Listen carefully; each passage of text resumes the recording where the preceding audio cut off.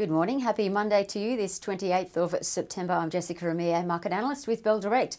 Well, lots to digest today and this week. Today in particular, a massive day. Bit of a celebratory one for Victoria. Childcare centres reopen, primary schools return, and the curfew is scrapped with 127,000 folks allowed to return to work. Great news for parents who have been stir crazy. Supermarkets and food distribution centres, abattoirs, seafood and meat processing plants also increased capacity from today.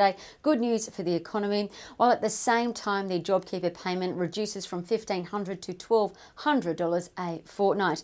Now, as for what to watch more broadly, a positive day on the cards for equities. The futures were earlier suggesting a lift of 0.4% following the 1.7% rise that we had last week. So the buoyant sentiment today comes as Wall Street got a bit of a kick on Friday, recovering some of the losses over the week on hopes of a new multi-trillion-dollar stimulus package being voted in there. So tech stocks saw a bit of a buying frenzy. Amazon, Facebook, Microsoft and Netflix all rising over 2% each. Now this helped the S&P 500's tech sector lift over 2%, seeing its best gain in a month.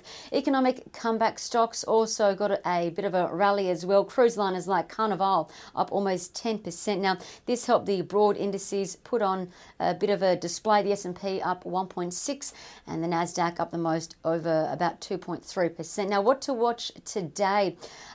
Well, it may be a quiet day on the commodity side of things. The reason for that is because the oil price is pretty much where it was on Friday. It's about $40.25 US, while the gold price is about $7 shy of where it sat on Friday. It's now at $1,873 US an ounce. So today I'll be watching economic recovery stocks like banks, which saw a massive rally on Friday. Of course, Westpac shares ended up about 7% on Friday, and CBA put on about 3%, all on reduced lending requirements that are likely to be revealed in tomorrow's budget.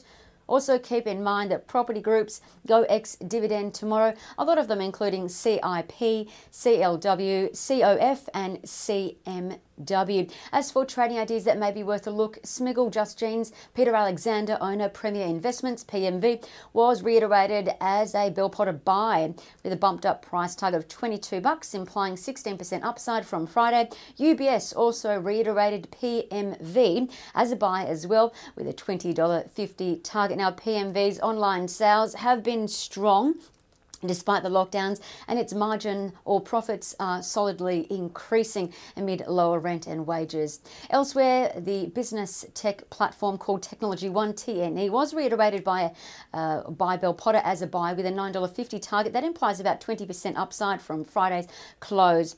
Now, lastly, keep an eye on Mortgage Choice, MOC, Asaleo, AHY and SciDev SDV, all giving off bullish charting signals, and that's according to Trading Central. Of those, Asaleo, Care, AHY, their fundamental calls appear to be mirroring what Trading Central's chart is saying, that its shares could rally up to $1.24 over the next 144 days. Although that's a long time, it took 144 days to form this double bottom chart pattern. Credit Suisse also targets $1.28 for Asaleo, so keep that in mind. I'm Jessica Amir with Bell Direct. Stay safe, happy trading.